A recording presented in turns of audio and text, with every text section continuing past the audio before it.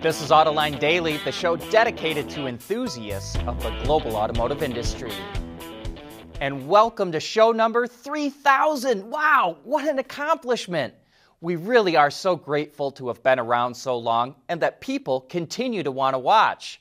Our very first episode of Autoline Daily went out on October 14th, 2008.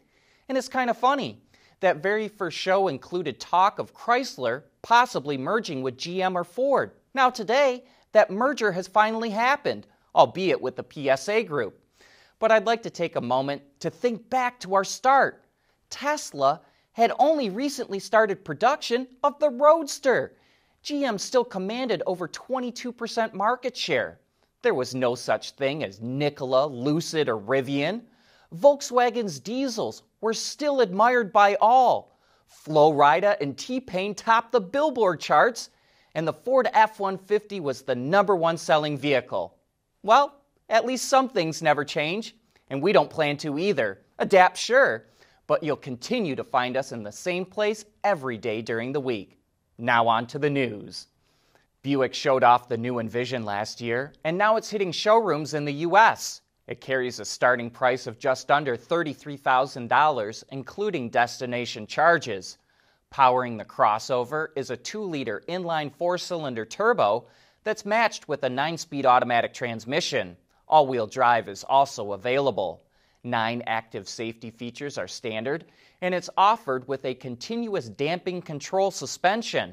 The interior styling has also been refreshed, and it's now available with a 10.2-inch touchscreen. The new model is lower and wider than the outgoing Envision, and it features new styling with good proportions and a well-sculpted body. Buick is also giving us our first look at the new Enclave. As you can see, the styling has been updated, most notably the front end, which features a new grille and thinner, sleeker headlights.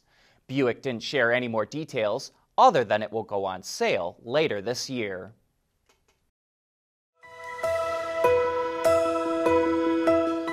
Autoline supports the automotive industry because it supports so many other industries, like the materials industry. We're talking steel and aluminum, magnesium, plastics, glass and rubber, textiles and fabrics. No other industry uses so many different materials in these kinds of quantities. That makes the economy hum, and that's why we're proud to say that Autoline is an advocate for the automotive industry.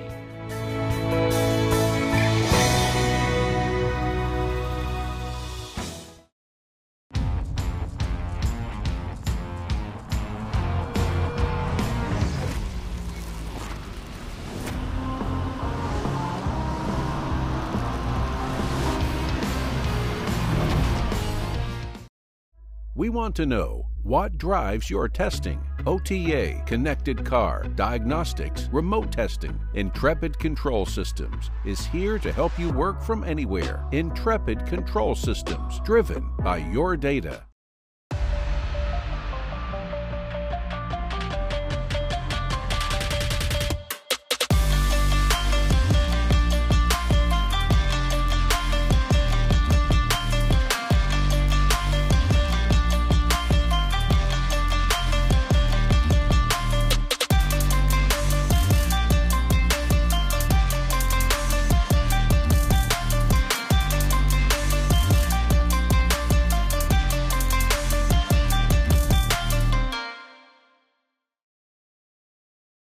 Could Volkswagen be getting ready to dump its MEB platform? It unveiled the MEB architecture for its electric cars in 2019 with great fanfare, but it's already moving on. Ralph Brandstatter, the CEO of the VW brand, posted on LinkedIn that at the end of this year, they're going to unveil the first car to come out of what it's calling Project Trinity. He called it, quote, a highly efficient flat seat concept with an iconic design. If this car under wraps is any indication, it could be a station wagon with seats that stow away for a completely flat floor. Brandstatter described it as a new architecture, and that makes us wonder if it's a skateboard design. It will launch with Level 2 driving assist and will be Level 4 ready. VW plans to build 300,000 a year at its home plant in Wolfsburg. Brandstatter claims it will set a new standard in range and charging, and will use a neural network. Speaking of VW, it released more info yesterday on its Taos CUV that will be out at the end of the second quarter. It's powered by a 1.5-liter turbocharged gasoline engine, developing 158 horsepower and 184 pound-feet of torque. The front-wheel drive version gets an 8-speed automatic, while the all-wheel drive version gets a 7-speed dual-clutch transmission. There are 3 trim levels, but VW hasn't posted any info yet on how it's going to price it. With so many EVs coming out, automakers will come up with a number of different ways to set themselves apart from their competition. It looks like BMW is going after handling. Since most EVs mount the battery in the floor of the vehicle, all that mass is down low, which gives them a low center of gravity. That makes for a great on-road feel, especially through long, sweeping turns. But hit some quick switchbacks or an autocross course, and all that weight wants to push the vehicle around. A few months before its world debut, BMW is finishing testing on the all-new i4 and working to give the EV the same dynamic driving capabilities of its other models. While the i4 will have up to 530 horsepower and do 0 to 100 kilometers an hour in 4 seconds, the automaker says, quote, "Simply accelerating fast in a straight line is not enough for BMW." And that sure lends some validity to reports the first electric M car will be the i4. Many automakers are actively reducing emissions produced from their entire supply chains. At Nissan, the all-new Rogue will be built using the automaker's first closed-loop recycling system for aluminum parts.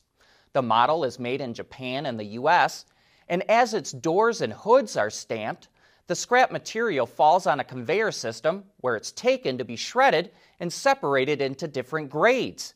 That scrap is then sent back to its suppliers, who turn it back into aluminum sheets and deliver it back to Nissan. According to the Aluminum Association, recycling scrap aluminum saves more than 90% of the energy needed to create a comparable amount from raw materials. AutoLine Daily is brought to you by Bridgestone Tires, solutions for your journey, and by Intrepid Control Systems, over-the-air engineering. Boost your game. Well, here's something that is bound to cause confusion for investors. Stellantis, the new name for the merger between PSA and FCA, started trading on stock exchanges this week, and its trading symbol is STLA. Does that sort of sound familiar? Well, it should. Tesla's trading symbol is TSLA. So a word to the wise for all you day traders out there. You better proofread your orders, or you might end up investing in the wrong company. As long as we're on this topic of confusion, let's talk about the driving range that some EV companies claim for their cars. When NIO unveiled its ET7 in China last week, it claimed it will go 600 miles. That got all the headlines. And earlier this week, when Mercedes unveiled the EQA, it claimed a driving range of just over 300 miles, which is really impressive for a CUV with a 66.5 kilowatt-hour battery. But here's the thing.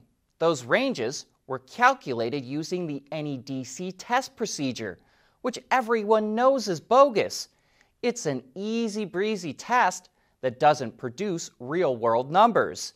The WLTP test is much more credible, and the US EPA test is the most credible of all.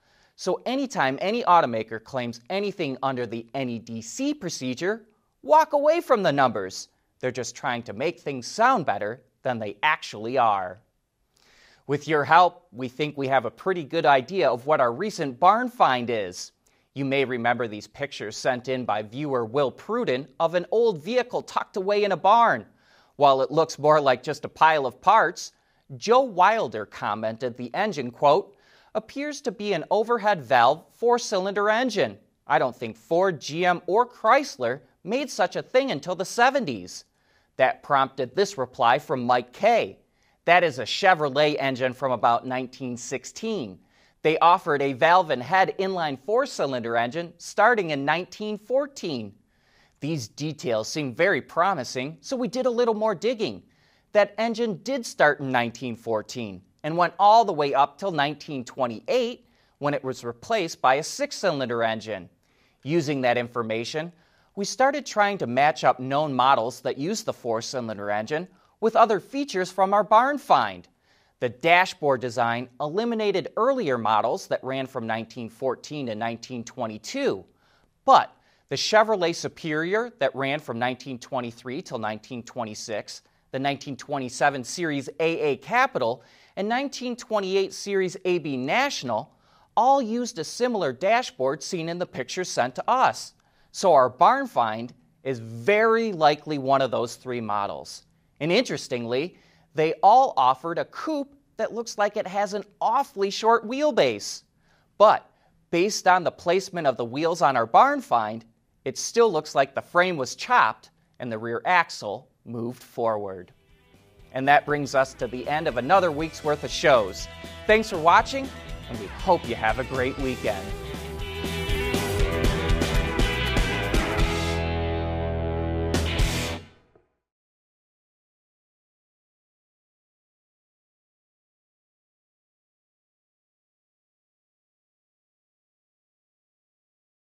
Ward's is the industry leader for news, data, and analysis. That's why companies across the globe subscribe to our premium service, maybe even your own. Log in for subscriber access now. Check your company's intranet for details, and rely on wardsauto.com to keep you informed.